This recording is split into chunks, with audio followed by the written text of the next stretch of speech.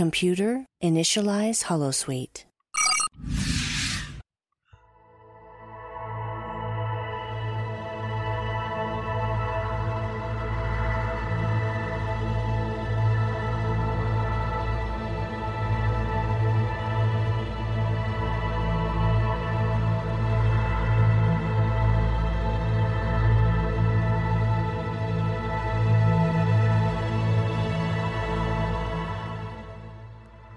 Good evening and welcome to another episode of The Fire Caves, a Star Trek Deep Space Nine podcast. I'm one of your hosts, Perry. I'm your host, David. Tonight we're talking about Season 5, Episode 14, In Purgatory's Shadow. Before we continue, you can find us on Facebook, Spotify, Apple Podcasts, YouTube, and X as The Fire Caves, a Star Trek Deep Space Nine podcast. Okay, so we may have run into slight technical difficulty there right towards the beginning. I do apologize. It seems like everything just kind of froze for a second.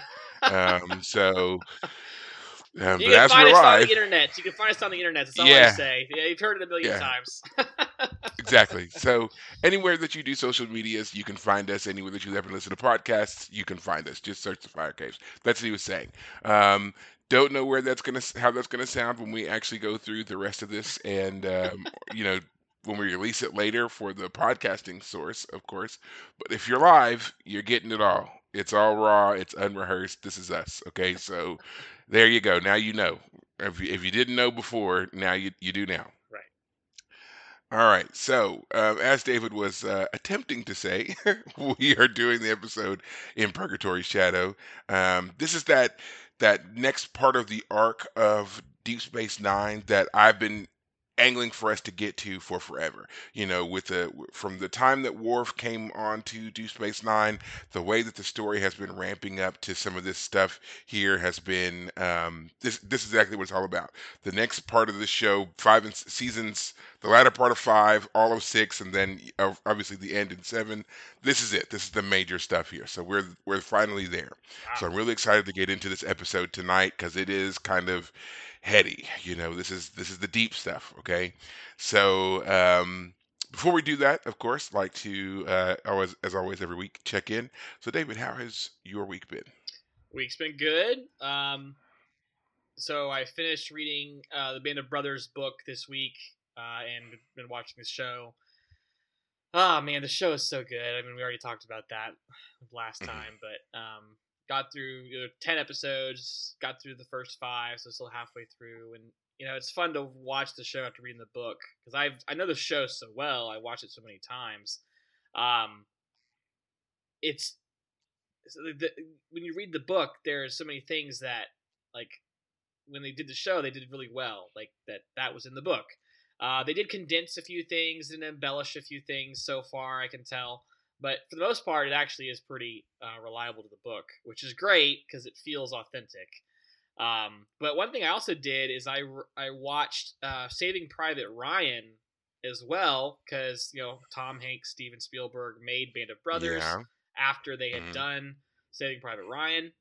And I realized that, I guess I hadn't seen Saving Private Ryan in so long. Like, I just didn't remember the story as well as I thought I did. I mean, I remembered it, but in my head, Tom Hanks's character, Captain Miller, was like another Captain Winters. Like, I thought he was just another Captain Winters, but actually it turns out that Tom Hanks's Captain Miller isn't quite Captain Winters. He is more willing to be negative. He's dealing with more stuff. He's got some issues he's dealing with, but it's still a great movie. Fantastic movie. You can tell that it turns out that Saving Private Ryan is actually inspired by, it's loosely inspired by a true story.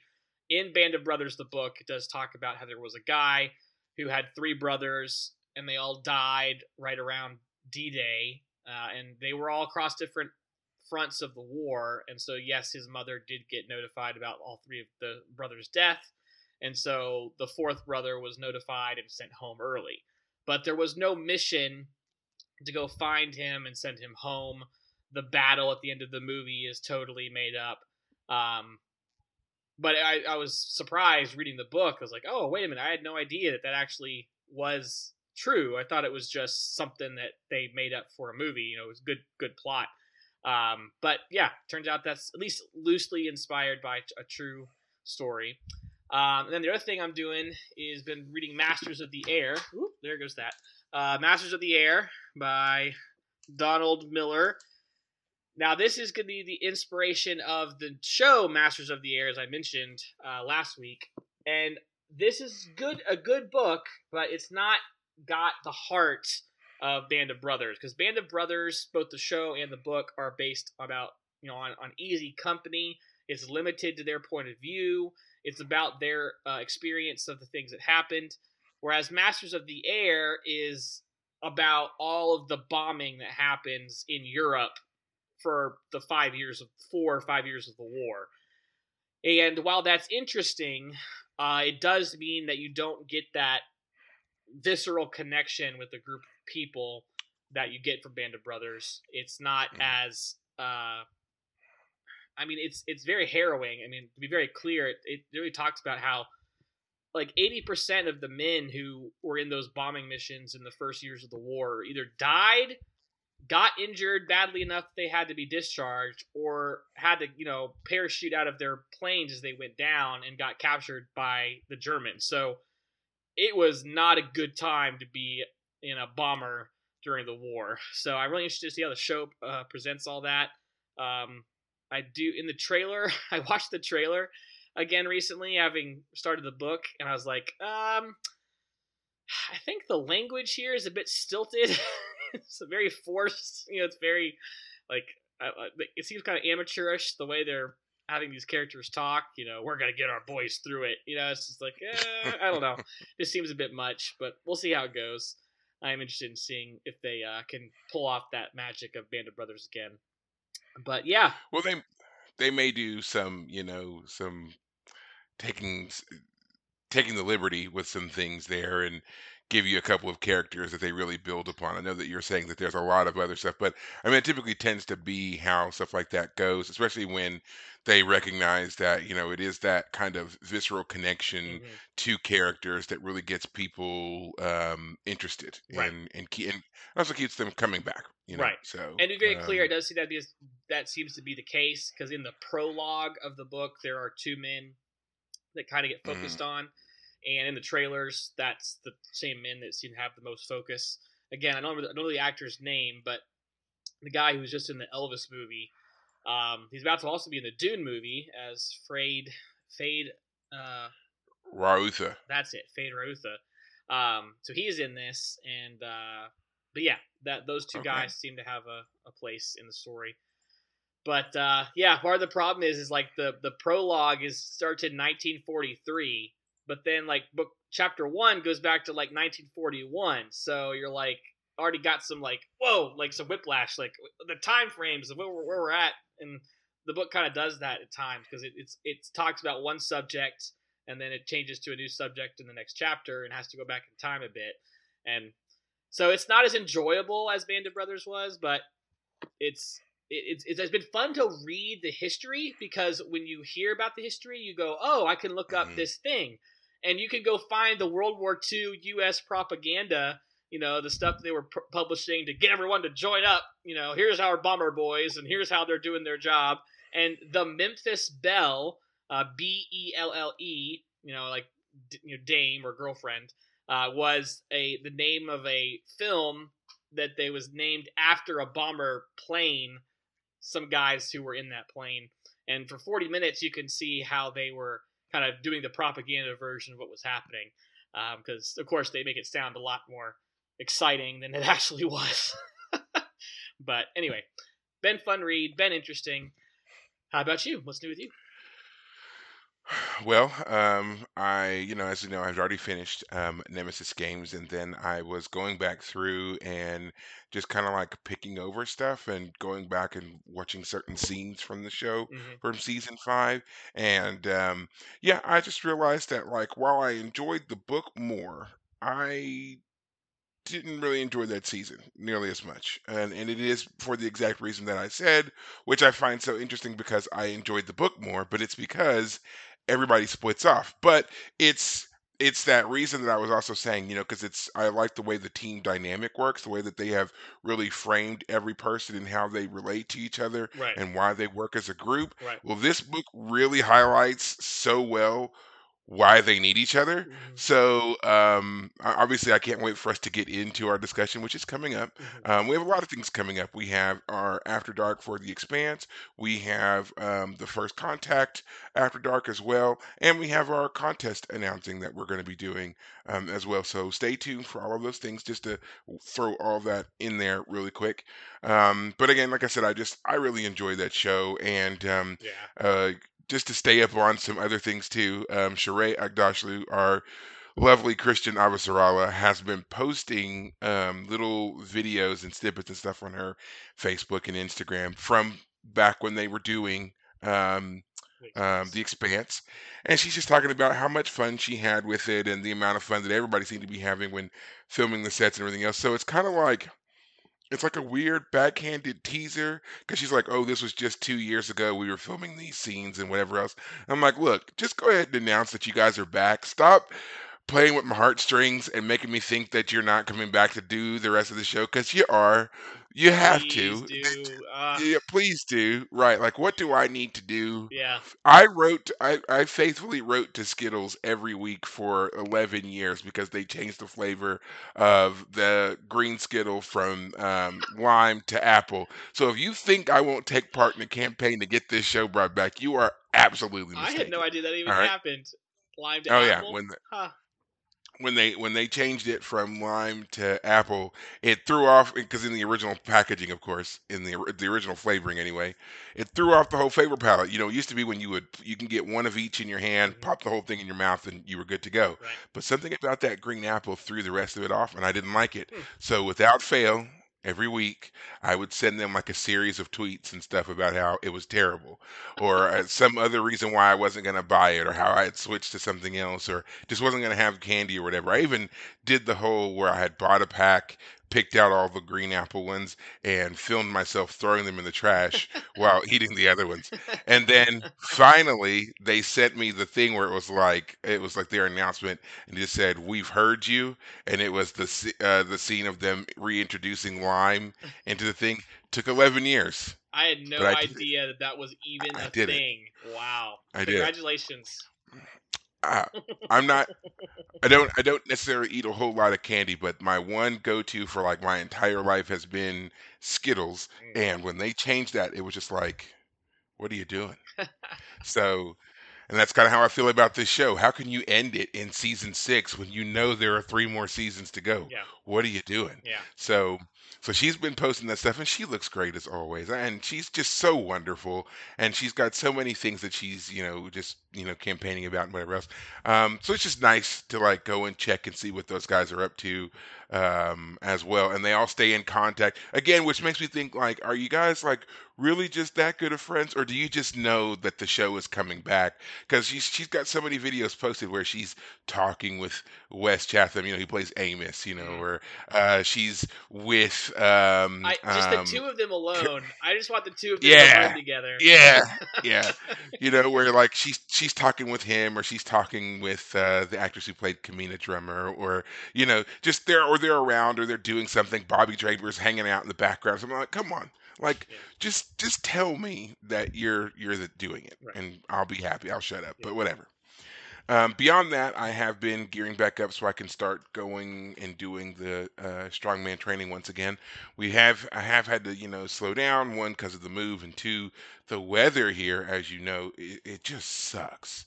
It just sucks right now. Like Texas, for all we talk about how hot it is and how hot it stays pretty much year round. We do get these, cold snaps and these winter storms, and they've been more severe lately these last couple of years than I think that they've been in that I can remember anyway.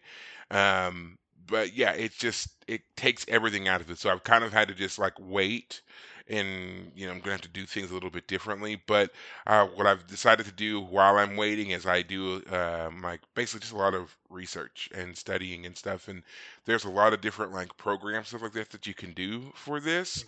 And so I've been investigating some of those and trying to put together things that I feel like will work for me, because my body type doesn't really match like the standards when you get a lot of these programs. They're all based off of people who are like between like 5'3" and maybe 6 foot. Well, I'm 6'8", so, and I have a history of working out. They like a lot of these programs are like for beginner and intermediate level only, not someone who has years of experience either. So you really need to try to like figure out different ways to break this stuff up and make it work for you. And that has been an interesting adjustment because when I was younger, it just didn't matter. I could just do the stuff. Now, as an older person and trying to lift a lot of this stuff really does matter, as I'm discovering. And if I don't do it right, yeah, I can end up hurting myself. So I'm just kind of using this cold time as downtime Mhm. and working through things that way. Right. But other than that, things are pretty good here.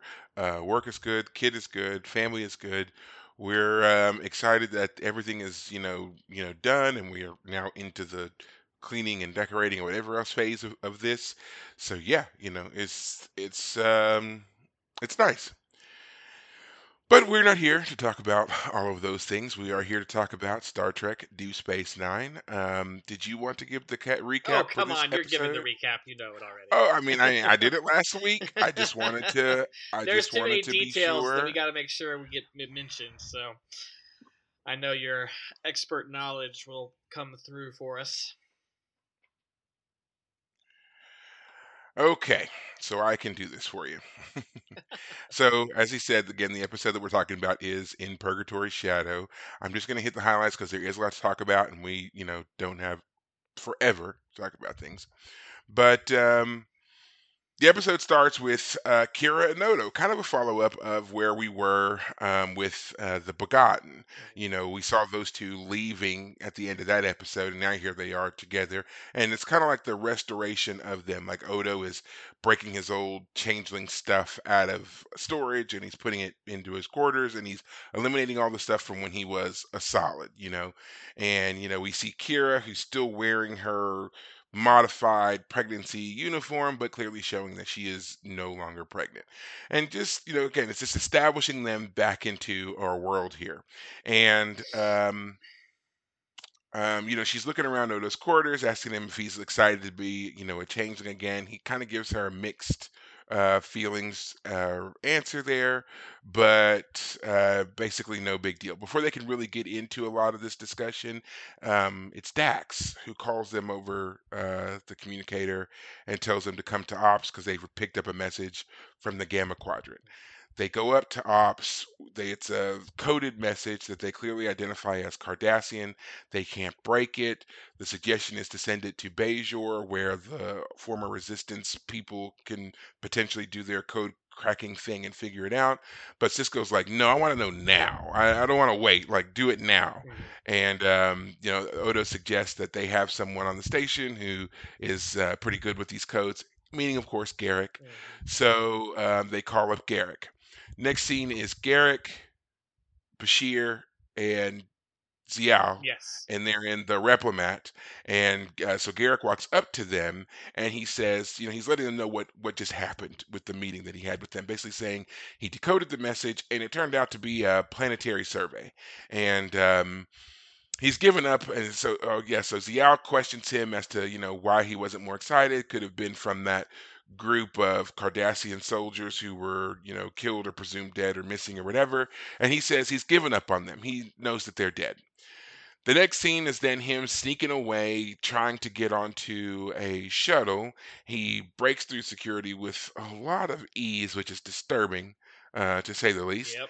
He gets onto a Federation shuttlecraft, which I think was his biggest blunder here. If he had decided to take pretty much any other shuttle, he probably would have got away with it. But the fact that he went to a Federation one, whatever. Yeah. Gets onto the shuttle only to discover that Dr. Bashir is there waiting for him.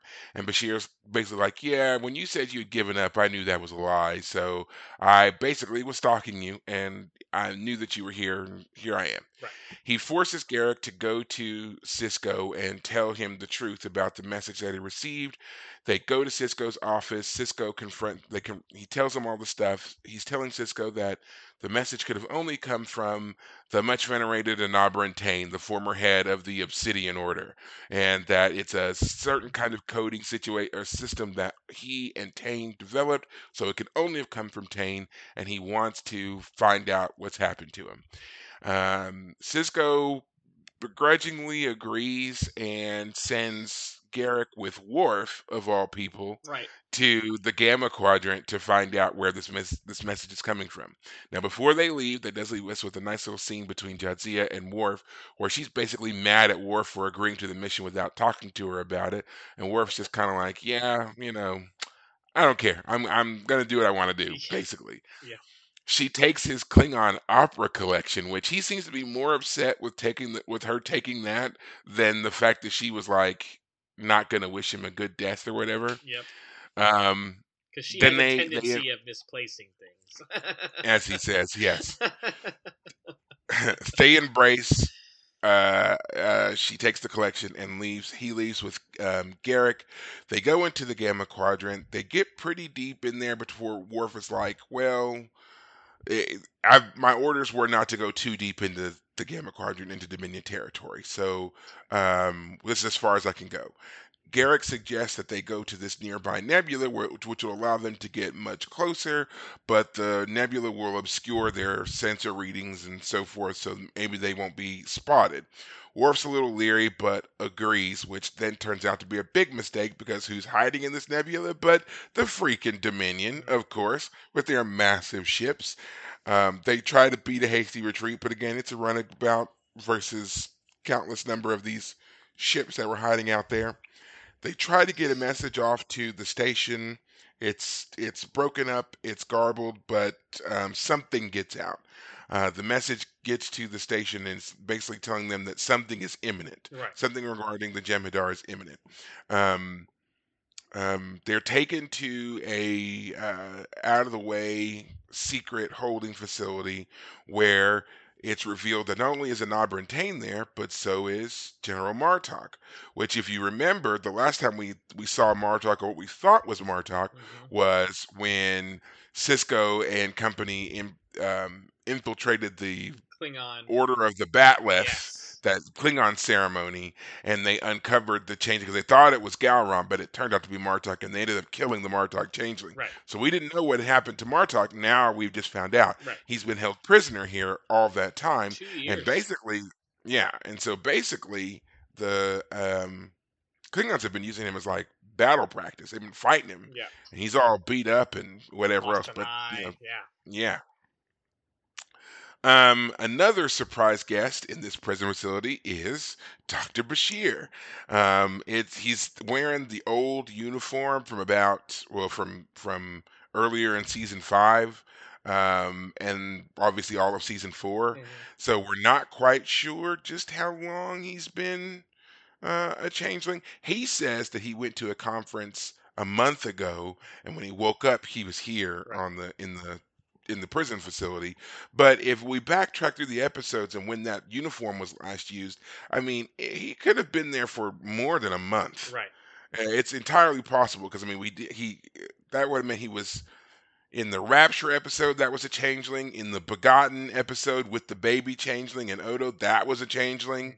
Bashir, yeah. So kind of hazy on just how long he's been um, imprisoned Well, here. if we want to just quickly want to mention that in well, I should interrupt your recap. We can talk about this later. Yeah. Keep going. Yeah, we'll Sorry. talk about that later. But anyway, Yeah. so they talk about what the actual facility is and what it used to be, and that Tain has used his knowledge to tap into the old communication system, and that's how they got the message out.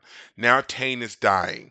Odo, or not Odo, but Garrick and Tain share a moment where Tain kind of sort of admits that Elam is his son. Mm-hmm. He doesn't outright just say it, but he kind of like accepts the fact that Garrick is saying it, and it's kind of weird, but there it is. Um, they meet up with some of the other. They're confronted by some of the other Jem'Hadar who are really excited that Worf is there because he's like a fresh Klingon, and they're ready to, kind of stop beating up on Martok because he's failing. Um, Back on the station, Gul Dukat and the senior officers and so forth, they discuss what the message that they got could mean. Um, Cisco is going to call for reinforcements, but Gul Dukat, on the other hand, has decided to basically just clear out the station. He wants his daughter to get on a transport and leave. He meets her outside of a Bajoran shrine and wants her to go to Cardassia because he knows that the Dominion fleet is going to arrive soon, and she doesn't really want to go. Later on, we do see that. When Gul Dukat goes to the docking ring to meet her, she goes there and she tells him that she's not going to be leaving. She has to stay on Deep Space Nine because she promised Garrick that she'd be waiting for him because he promised that he would return. Um, what else? We watched Tane die, and that's essentially it. Is we're left in a kind of like it's a to be continued episode. Anyway, Well, the so Dominion starts coming to the oh wait, wormhole. I forgot. Yeah. Yes, so they had talked about destroying the wormhole Well, in kind their of meeting with Gul Dukat. temporarily, right? Yes, that they were saying they were going to close it down. They talked about Dr. Khan, who from that episode rejoined with Jadzia and the other female Trill, and the potential of them rejoining. Right. That's the Dr. Khan they're talking about. Yep. Has come up with a way to close the wormhole without damaging it. They're thinking about using that method. They do decide they're going to use that method because they see that the Dominion fleet is coming through is going to come through the wormhole. They try to use it, but instead of it actually closing the wormhole, it makes it more stable. So like it had the opposite effect. And so then the wormhole opens and out comes a bajillion um, Dominion ships. Jem'Hadar, Jem'Hadar Dominion ships and so forth. And they're just like, oh crap, Yep. what are we gonna do? Yep. Battle stations And and to be continued. yes, and that's it. That's the episode. Yeah. So yeah, those are the highlights there. Obviously, there's a lot going on in this episode. We're going to talk about a lot of those things, but if you want to watch it, you can watch it and all other episodes of Trek, except for, of course, Prodigy for some reason on Paramount Plus. So go do that. Right. So, first time viewer, what did you think of this episode? Yeah, this is a good one and definitely raises the stakes. This feels like the most important episode yet because, as you mentioned, as before we were getting started, like this has been building up for a while now. I mean, remind me, it was at the end of season 2 that they went to the Gamma Quadrant and found the changelings, or was that season 3? I think it was like end of season 2, beginning of season 3, I think, where Yeah. Odo finds the home planet. I think it was the end of season 2. So end of season 2, and then the beginning of season 3 is him on his home planet, and then the revelation that the founders are his people, Right. are the Dominion. Yes, that was what Yeah. it was. And this is also, kind of the big reveal of the true might of the Dominion. Because if you remember correctly, throughout much of the show, we've been hearing about this elusive regime in the Gamma Quadrant that has so much power. Remember, Hanik and her people, Mm-hmm. when they came through, they had been subjugated, but they said that the people who had been oppressing them were wiped out by another race, another group of people. And then when Quark was trying to do Wine his trading. bartering in exchange for the Tulaberries for the Tulaberry wine. They even told them, like if you want after a certain amount, you have to talk with the Dominion. Who's the Dominion? So we've been hearing this name. Like it's a great evolution of a story Yeah. and a great build here, especially for something televised. They did a really great job with this. Right. And I don't think I've ever seen that in other shows. So, but yeah, we get a lot here that just kind of like is now the full reveal. Mm-hmm. We know who the leaders are. We know who kind of like the politicians are Mhm. of the Dominion, and now we're seeing the full might, the full force, all these ships come pouring through the wormhole here. Right. So yeah, pretty awesome stuff here. Yeah.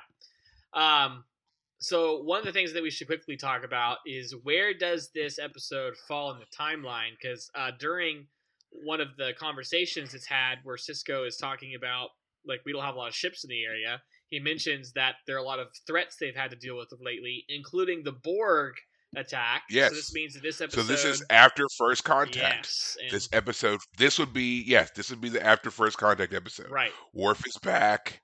Yeah, so the Federation is really kind of spread thin right now. hmm They just had to handle the Borg and some various other minor skirmishes here or there, but the Borg were the major threat, right, most recent. right, So yeah, yeah, this is it. right. And if we consider that Dr. Bashir said he had just been, or he was kidnapped at a conference, it was back during episode 4, Nor the Battle to the Strong, where Dr. Bashir and Jake Sisko go to a planet to help with a Klingon attack. We'll know that that either that episode is the reference that Bashir is making to when he got kidnapped, or it's probably sometime after that. But it's only been It's probably immediately after that, because if you remember in that episode, they were on their way home from a conference. right, right, And so yeah, they were on their way home from a conference when they got stopped and went to that colony. right. And so yeah, that would have been um yeah, that would have been it. Yeah, so it's He actually, if he was on his way home from that conference, he could have been he could have been captured at that conference, and the right. changeling was on its way home with Jake. That's what I'm getting at. Yes. And Yeah, the reason I'm talking about that is because this changeling is fully committed to being Dr. Bashir. When we get the reveal that Dr. Bashir is actually in the Gamma Quadrant, having been kidnapped and put on this this colony, this prison colony, we flash to the station and we see the other Bashir kind of give an evil smirk before giving Dax and O'Brien some sandwiches. Oh, you guys are working so hard. I want to make sure you're fed well. Meanwhile, but it turns out that when the station goes to close the wormhole and it fails, it's not because O'Brien and Dax had failed to do their work or that they got sick because the food they ate, like that, it wasn't poisoned sandwiches. Something was sabotaged. So mhm. the Dr. Bashir changeling has not given away anything. And in fact, if you didn't know that this Dr. Bashir is actually a changeling, and you didn't know that, like, the scenes from the Gamma Quadrant were cut and you were just watching everything on Deep Space Nine, there's nothing to indicate at any point that there's something wrong. Only the smirk. And the smirk is only important because you just found out that that's a fake. Like, if you were just watching Dr. Bashir in the elevator make that smirk, he's just kind of smiling. You wouldn't really know that there's something wrong, or Oh, that. you would think something was wrong. Come on, that's like a total creeper face he's got going Well, on my there. point though is All right. that when he does that and gives the sandwiches, the real emphasis is we know that he's a changeling. But if you were just watching that, like, you might go like, that's kind of a weird, like, why are we watching Dr. Bashir give sandwiches away? Like, it never gets brought up again. There's no point where O'Brien's like, oh, I feel sick to my stomach and I can't do my work.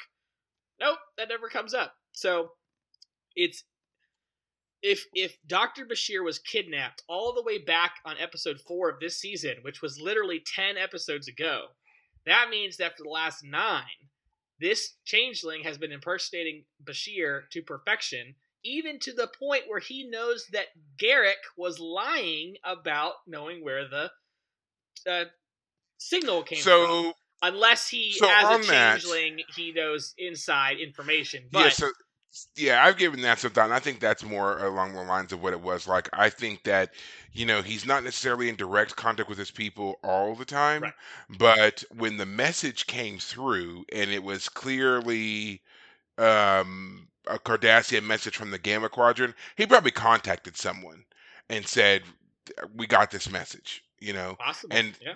the founders are really good at letting things play out to a certain degree because they like to try to manipulate people's plans to turn them to work for them. Right. We saw that in the episode where the Obsidian Order and the Tal Shiar are working together. They said they became aware of their plan and they just altered it to work in their favor, which then eliminated both of those two very ruthless groups. So I would assume they were doing something similar here. Right. Let it play out. Let's see who responds to what information we can gather, and then how we can turn this to an advantage for us, which they ended up doing because the sabotage ends up making the wormhole more stable. Is that what happens? I don't remember it becoming more stable, but maybe I just missed I that. believe that. I thought that's what they. I was pretty sure that's what they said at the end, was that it didn't work, or that it kind of stabilized the wormhole more. But Okay. I could be wrong there. I thought that's what was said there. Maybe I'm mixing up a different episode. Maybe I just missed that line. Not the point. So Yeah, it doesn't matter. The main point is that they failed to close. they the were wormhole. unsuccessful. Yes, they were totally unsuccessful Right. in closing the wormhole. They got what they wanted. Right. Um. So what would you say would be like like your major call out in this episode? What would you say is something, and what I mean by that is something that you feel like was done very well here in this episode for the story, for a character, just something that when you were watching you feel like, okay, that was well done. Well, I definitely think the Bashir reveal was well done for sure. Because again, there's no obvious indication at any point in the last several episodes that he has been a changeling. They haven't hinted at this at all. It boom, it is there. Oh, how long has it been since Dr. Bashir had been replaced? So there's I haven't read the Marvel series Secret Invasion, and I never watched the show that recently came out. But one thing that apparently the comic books did that was really quite shocking is that they insinuated in the comics for Secret Invasion, where the Skrulls impersonate certain superheroes, that like it had been going on for a while. Like there were certain character arcs that had happened to our characters, but it turns out it wasn't the real person that experienced them; it was someone else. And then apparently in the show, it's not been 100% confirmed, but there's an insinuation that like Rhodey, who is Iron Man's Captain Rhodes. Captain Yes. Rhodey, he's War Machine. He's the Tony Stark's best friend. They both have suits. Like that Rhodey was replaced all the way back in like Civil War, like which was before like the big Endgame movie and all that. Like he's been faked for so long that he missed out on some of the big character like the big storylines. I don't know if that's true or not. I'm just speculating about what I've heard, but I think that's a fun idea. Like, yeah, you think this character you've been watching has been going on like a character arc, character journey. Turns out, nope, it's just some guy who's doing a really good job pretending to be him. Well, this brings to mind another series favorite of mine, and when they did their big reveal of who some people were, Battlestar Galactica, of course. I knew it was coming. This is when knew it. Of course, of course. So when we had the reveal of who because there's always this talk of the final 5 Cylons, and we got the reveal of who the final 4 were, and one of them in particular just damn near broke my brain. Yeah. When it was revealed that Colonel Ty Yep. was also a Cylon. Yeah. This guy who had been so anti-Cylon, had led the resistance, lost an eye because of the resistance, and been tortured, and the drunkard, and all the things. And it turns out, in reality, he was a Cylon all along. Right.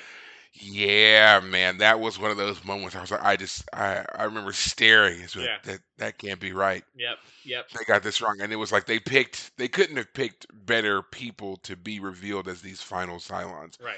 Colonel Ty, Chief Engineer. Chief Tyrrell, Yep. and gosh, now I'm drawing a blank on these characters' names. Sam, and then the last one was the president's assistant. Yeah. Who was played by, I remember the actress's name, but I can't remember her character's name. Rika Sharma played the character. It'll come to me in a minute, like everything else always does. But yeah, because they were all in positions to be close to people who were very influential. Right. With Ty being close to the old man, Rika's character being, of course, close to the president. Ty was our or Tyrell was our engineer and kind of our everyman character, the one that you were just kind of rooting for different reasons, you know. Mm-hmm. And then of course Sam being attached to Starbuck, which who knows what Starbuck is? Is she a Cylon? Is she an angel? Is she a figment of your imagination? You know, whatever. But that was also a Ronald Moore writing vehicle there. I'd like to think that he, you know, as he was, you know, cutting his Chops. teeth here on, yeah, busting his chops, cutting his teeth, whatever one you want to use here on Deep Space Nine, that some of that idea was formulated to have a double agent or a triple agent, Mm-hmm. and then he just kind of took it and ran with it when he got to Battlestar, and it paid off spectacularly. So hope I didn't spoil that show for anyone. I mean, it's 20 years old, so what are you doing?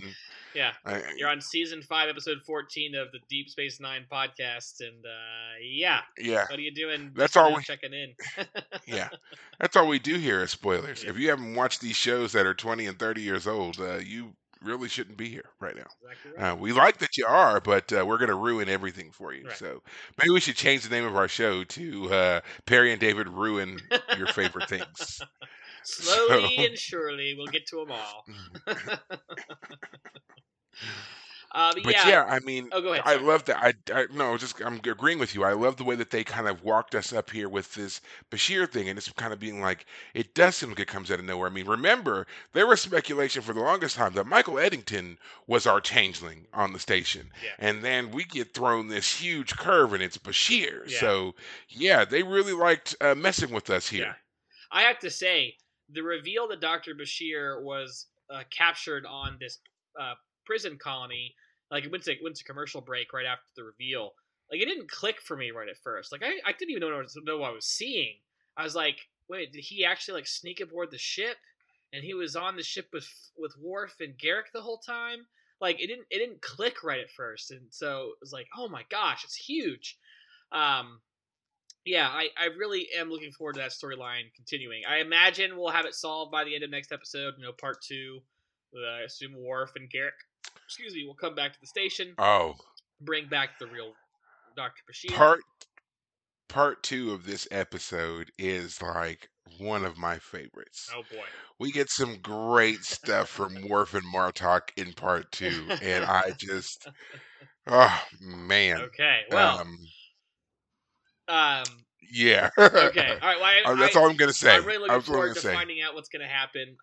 But the other part, I mean, this is almost like this is kind of Garrick's episode. Honestly, Garrick really takes the front center stage in this episode, learning that he actually 100% is an Auburn Tane's son.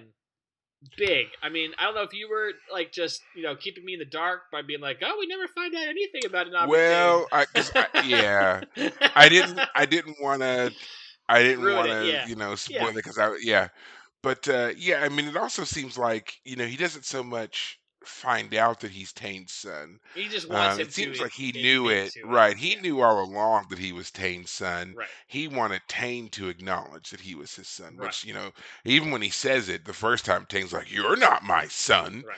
Like this sick and dying man suddenly has a lot of vigor Right. to tell this other guy, "Yeah, you're not my kid." Right. And then finally he kind of acquiesces there towards the end. Right. But yeah, I mean, you're right. Like I think that this is definitely Garrick's time to shine here. Mm-hmm. We are seeing some of the truth finally with this character who has done such a great job of keeping us in the dark about his past Right. and his dealings, and to see that he is so invested in saving Tane, not out of some sense of mentor mentee kind of repaying a favor or whatever, but the relationship of a father with his son. Right. Interesting way that they decided to play that out, Right. all things considered. I mean, they could have still given us the father-son angle, Right. and still made it more about the fact that, Tane was his former spy master. Mm-hmm. But yeah, I like this. I like the odd, it's like a way they dropped in the sentimentality with the tension of the moment. Right. Yeah. Paul Dewey, if I'm getting the name right, Paul Dooley, played an Auburn Tane every time we've seen him, I believe. And Yes. Mm-hmm. yeah, he was always a character that like like, man, just put a pause on Deep Space Nine and let's go explore the history of Venabran Tain.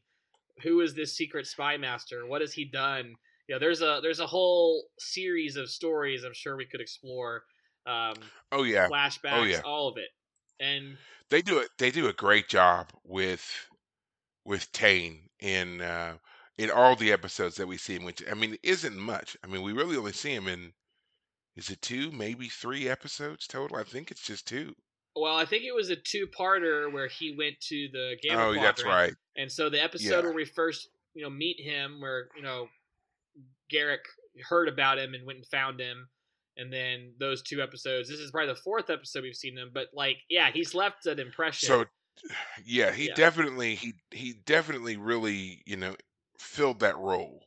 He did such a great job bringing that character to life for us and making Tane such a just a very interesting and kind of terrifying character. Mhm. The way they talked about the things that he got up to and the way they alluded to the things that he did as the head of the Obsidian Order. Right. It was just he does a great job here. And even in his decline, in his dying moments here, he still just is fantastic. So Right. yeah, I love the character of Tane. Yeah.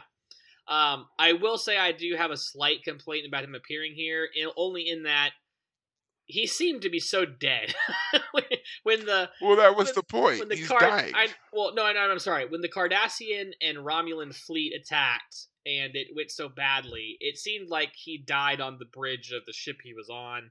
There's no way he could have survived. He was a goner, and so him being revealed to, oh, he's actually been alive for however long it's been. He's been captured on a planet, and then also that they somehow allowed him to have enough time to find and make a transport, like a device that could communicate. Again, it's one of those things you let the story go because you're just letting it do its thing and get the plot moving. You can't nitpick everything, otherwise you'll be bored to death because no storyline can be ever get off the ground. But I just want to say, I was like, oh, I thought this character was like 110% dead, and it turns out no, he was not quite yet. Now he's dead. So Okay, now he's dead. yeah, Got it. exactly. Yeah. Now he's dead. Yeah. So yeah, but seeing him and then also seeing General what is it? Martok? Martok. Yeah, man, Martok in that episode at the beginning of the season, which thank you to Vincent again in the chat. Apocalypse Rising, episode 1 of season 5. Yeah, he's been a great character every time we've seen him, and again, the actor who plays him, J.G. Hertzler. J.G. Hertzler. I mean, yes. golly, I mean, I've said it a million times. First of all, go ahead. Go ahead. Oh, say it. The Klingons are great. Every time you see a Klingon, I mean, he's got his eyes all gone. He's been fighting with the Jim Hadar. Like, Klingons are just badass, man. And it's always great to see him, especially a character who already has some history with our group. Because last time we saw him, he was the changeling. He was the traitor. No, he was never a traitor. His reputation's been ruined because he was taken, and the only reason he hasn't killed himself in captivity is because if you have hope or if you need vengeance against your enemies, and he's still got plenty of at least vengeance. They were still enemies. They were still enemies to fight, so he couldn't kill himself. Right. They were still enemies to fight. Yeah. I would tell you, Martok is probably the first Klingon to come on screen that I liked instantly since Worf. Yes. I mean, even with with Gowron, because Gowron came long before Next Generation, but I did not warm to Gowron. I don't think I really started to like Gowron even a little bit until Deep Space Nine. But Martok, on the other hand, from the first moment he walked into Worf's quarters, I was like, this guy right here. Yeah. This guy Klingons. Yeah. I don't know anybody else. This guy Klingons. He gets it. Yeah. He's great. He's got a great persona, great voice. He really owns the role, and it's just like, you hear, obviously they're actors, so they're trained for a lot of this stuff, but there are certain people who just really kind of like meld with the character. They really just fully flesh it out. And some people say that that's to their detriment when you can't separate the actor from the character or whatever. I don't necessarily agree with that. Um, another person that comes to mind who I feel like did that really well was Leonard Nimoy with Spock. You know, the embodiment of the character became so interchangeable with the two that you didn't really separate them. You know, and and Leonard Nimoy famously wrote about it Mhm. a lot. His struggles with being recognized as Spock and kind of the persona interfering with his real life and everything else, and how he had to make his peace with things and so forth. Right. But I mean, he's the character and the man became legendary icons in our entertainment lexicon. Mhm. Um, Probably one of the longest standing characters that we have, really. Mm. There are many iterations of Spock, but there will always be space Mm. for Leonard Nimoy Yeah. as Spock, always. Yeah.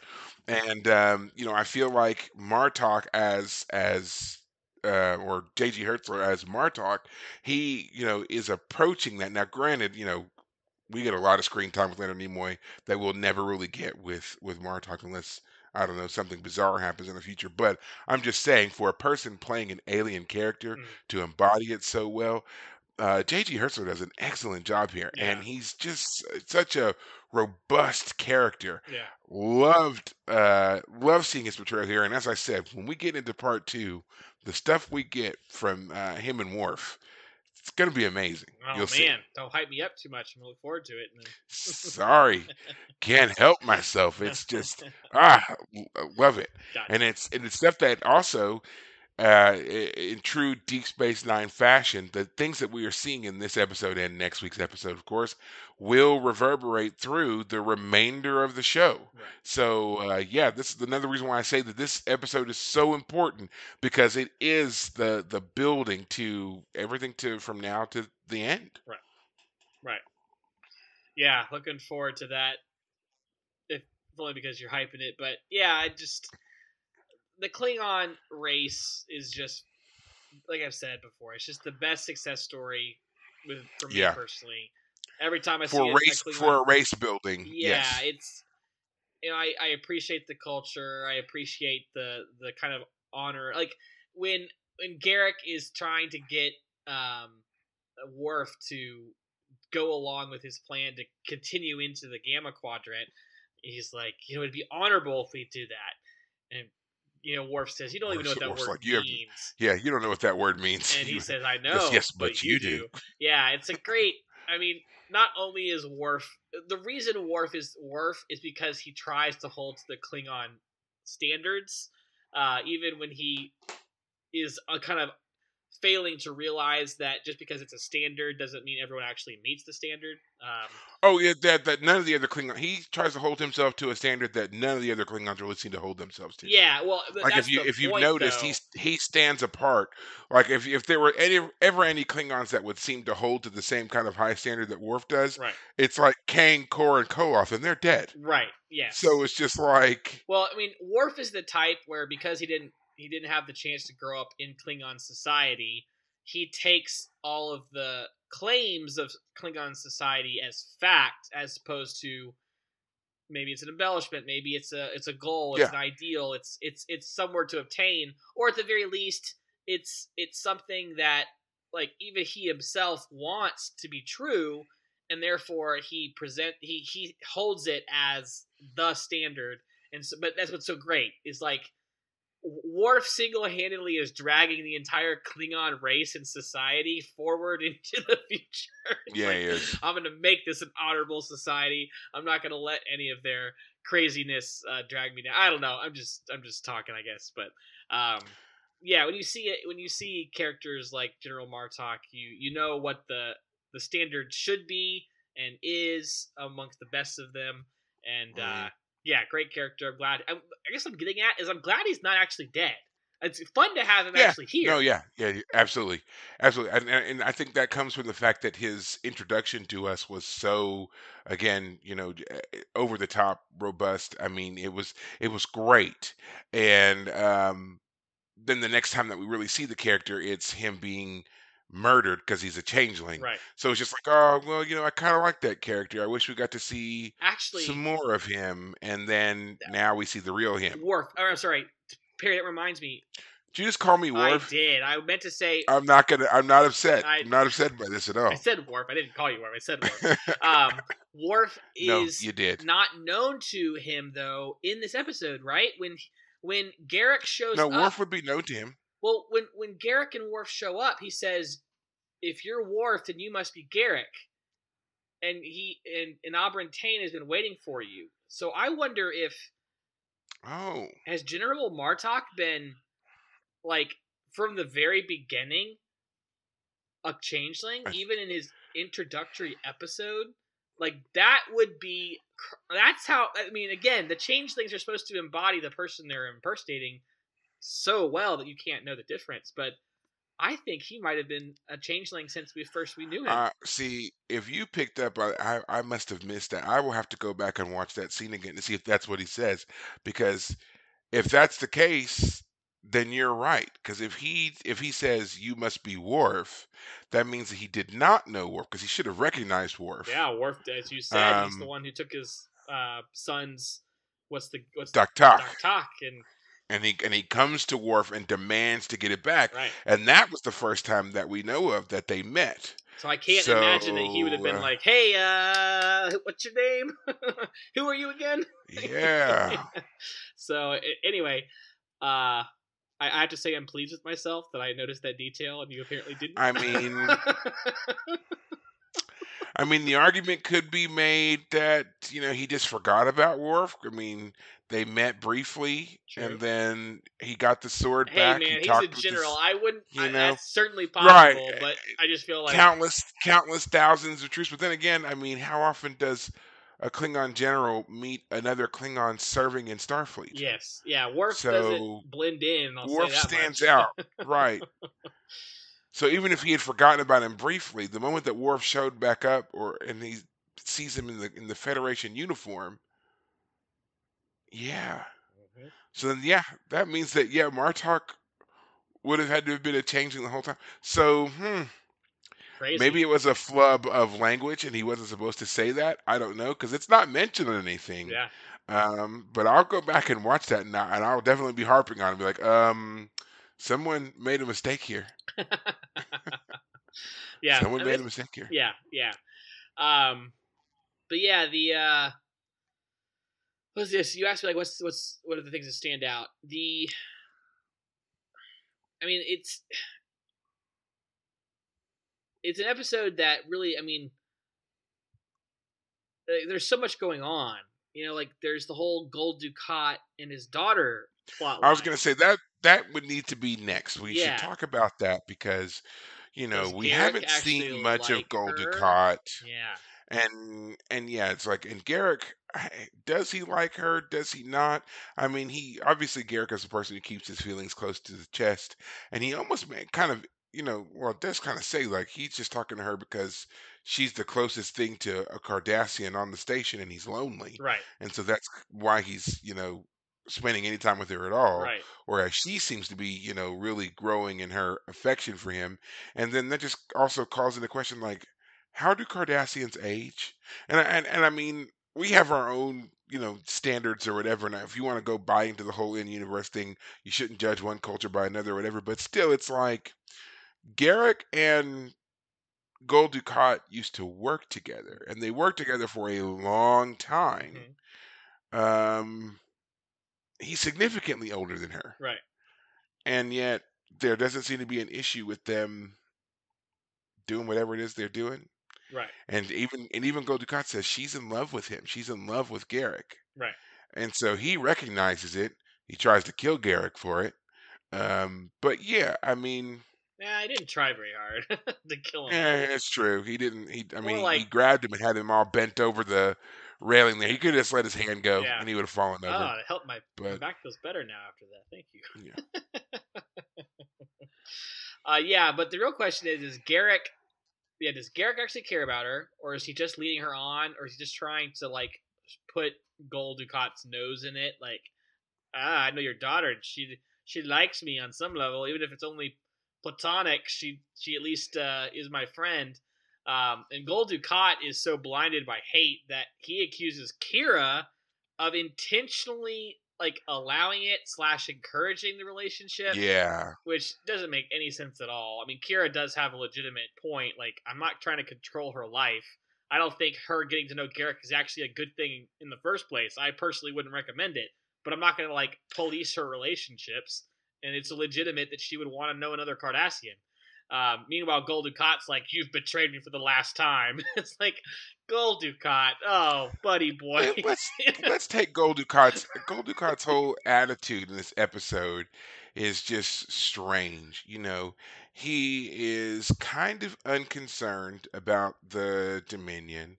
He is more focused on Zial and Garrick than anything else.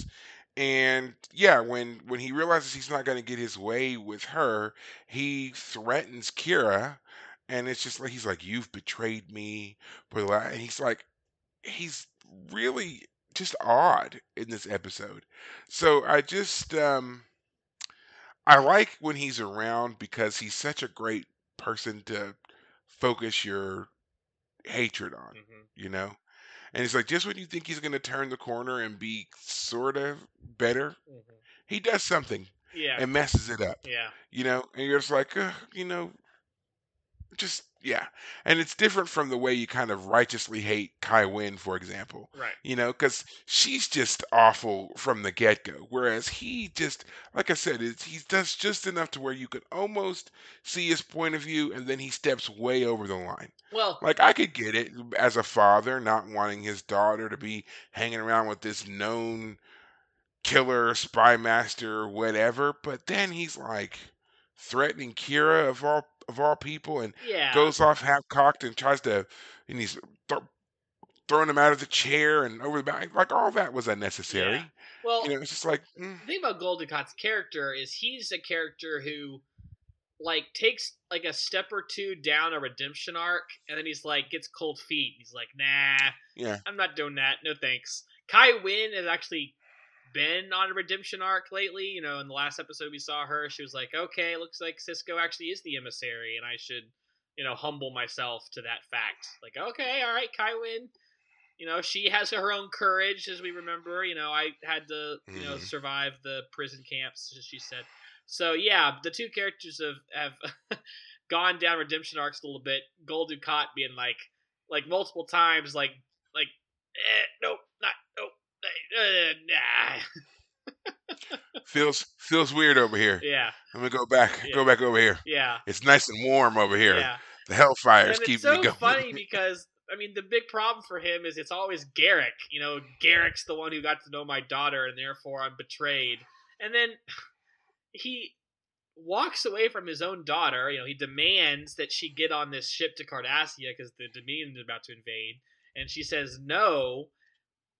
And first off, she's like, "I'm not a soldier. You can't just order me around." He's like, "Yeah, you're my daughter. I totally can." And then she's like, "Well, I'm staying." And he's like, "You're staying for Garrick?" Basically like, "I disown you." It's just like, okay. But it's all this to say, her position is very interesting. Does Garrick like her? Is there something there? Is it just him being the spy master who just manipulates to manipulate? Frankly, I think that's honestly the most likely explanation. As we saw when he Yeah, talks with Worf, he's having a conversation with Worf. He's pretending he wants to apply to Starfleet, and Worf eventually says, "You don't actually want to join Starfleet, do you?" He's like, "Nope, I was just practicing my lying. My lying skills always need to polish up. You gotta make yeah. sure you're working on it." Lying is a skill like any other. Yeah, That's what he yeah. says. So yeah, he's Again, Vincent in the chat, lying skill like any other. And if you want to maintain a level of excellence, you have to practice constantly. Yeah, yeah. Again, Garrick's fun character because he's so committed to being this utterly duplicitous person, like yeah. openly duplicitous. Like it's like Jumbo Shrimp. Like, how can he be openly duplicitous? But he Man, manages just it. yeah. Oh man. But then the other question really is where does Zial, where does she land in terms of Gul Dukat, Kira, Garrick? she is a character that could really tie all three of them together and make we could have a storyline where she is in danger, some damsel in distress type situation. The three of them have to go save her. So I'd be curious to see something like that happen. Well, I'm gonna tell you right now, it's not gonna happen. Okay, all right. Well, Sorry. Star Trek is notorious for not doing well by the children. I think yeah. Deep Space Nine does the best job that we've seen Well, so far of that's true. trying to integrate children Jake and into Nog the story. both are doing But fairly well. even but even then, it's like most of their development is off screen. Yeah. Like we get them to a certain point, and then they have to be gone for a while. Yeah. You know. I don't So know if yeah. Alexander has been mentioned by name. I'm sure he has at least once, but I don't remember when it was that Alexander was even mentioned in Deep Space Nine. Worf He is was this. mentioned in the first. He was mentioned in the first episode when Worf appears, Yeah. but it's just a quick mention and it's a little picture he's got. But then that's it. He hasn't been mentioned since. Yeah. So yeah. Now, granted, I mean that was only season 4. We're just now in season 5. Yeah. There's time, but still, yeah, I understand what you're saying. Yeah. Yeah. Speaking of We don't. Worf, Star Trek though, doesn't like kids much. yeah, yeah. Wesley was, I guess, another interesting case, but yeah. So we have Worf and Dax have their little tiff, and again, I want a moment where I feel like the two of them are actually enjoying each other's company as opposed to arguing slash passionately lovemaking. Like it feels like that's just all it is. They passionately kiss when they go about their separate ways, Yeah, and they that's try to make it seem like she's always teasing him and he's always begrudgingly accepting the teasing. right. That's kind of the way they try to play their relationship. Yeah, I She's just always trying to poke the bear a bit, and he's right. just just shy of eh, blowing up. Yeah, well, that's. I mean, I have to say, I feel a little bummed out by that because I feel like, I mean, I like teasing. I tease my roommates all the time. I don't mind being teased, and I feel like if you're in a relationship with someone who can't reciprocate, like they don't appreciate it and they don't do it in return, like it's just a bummer. But I also like Worf as a character and as a person, so I do want him to be in a relationship with someone who like gets him. So I feel like he and Dax, quite frankly, aren't quite jiving yet. I mean, maybe they will later on, but Uh, we'll find out. I like them. I like them together. I like the way that she kind of, does try to get his goat a bit, and then he's always like you're never quite sure when he's being serious. Oh, And so there's a when he whole turns scene about things that we need to talk about yeah, in this. when he turns things around on her a little bit every so often, it's always really funny because you're just not expecting it. Right, And it just shows the kind of the depths of his character. right. But go ahead. Scene you wanted to talk about there. Well, you said, it was Worf joking. When Cisco is talking to Worf before he and Garrett go in the runabout, he Yes. says, He says, at the first sign of trouble, I will kill him, but yeah. And Cisco's like, I hope you're joking. And he says, we'll see. we'll see. It's great because he's not, but he is, but he isn't. No. Oh man, it's. I laughed out loud pretty hard in that moment because Yes. Worf doesn't joke, which is why him not joking is funny because like that's literally what would happen. I mean, really, if Garrick and Worf ever fought, I would be very curious to see how that goes because we know Worf would try and do the honorable thing, and Garrick would go for the, go for the jugular, go underhanded. It'd be a fun fight to see. I don't know if we'll ever see it, but He says, at the first sign of betrayal, I will kill him, but I promise to return the body intact. that's what he says. Yeah. Oh my gosh, great line. Because he There, totally means yeah. it. He totally means Yes. it. Oh my goodness. And I do love, as Vincent just pointed out here for us as well, Worf living on the Defiant. That's where Jadzia goes to confront him about his taking the mission Uh-huh. without telling her he's in the Defiant instead of being on the station. Everybody else has these nice, large Cardassian quarters, and this man is in a bunk Yeah. on the Defiant in this small ass, cramped room. Absolutely ridiculous. He's so tall, so brawny, and here he is in this small, cramped room. How does he not have claustrophobia?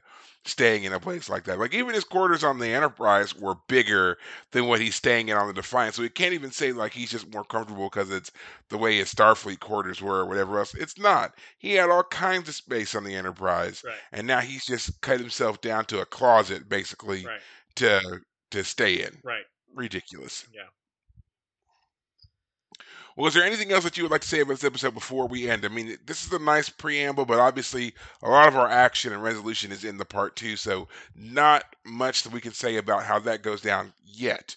But anything else that stands out to you about this episode? I feel like we've hit on every major thing to talk about.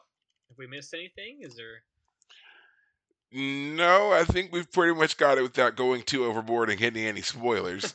So, had to quiet down the chat room there a little bit, you know. Good. Trying not to spoil anything for any first-time watchers like yourself, David, and anyone else who may be joining us along the way. Yeah. Well, in that case, I think that's going to do it for us tonight. As always, you can find us and follow us anywhere you happen to do your social medias. You can also listen to us anywhere you happen to listen to podcasts. I do it on Spotify. So until next week, guys, take care of yourselves. Thanks, guys.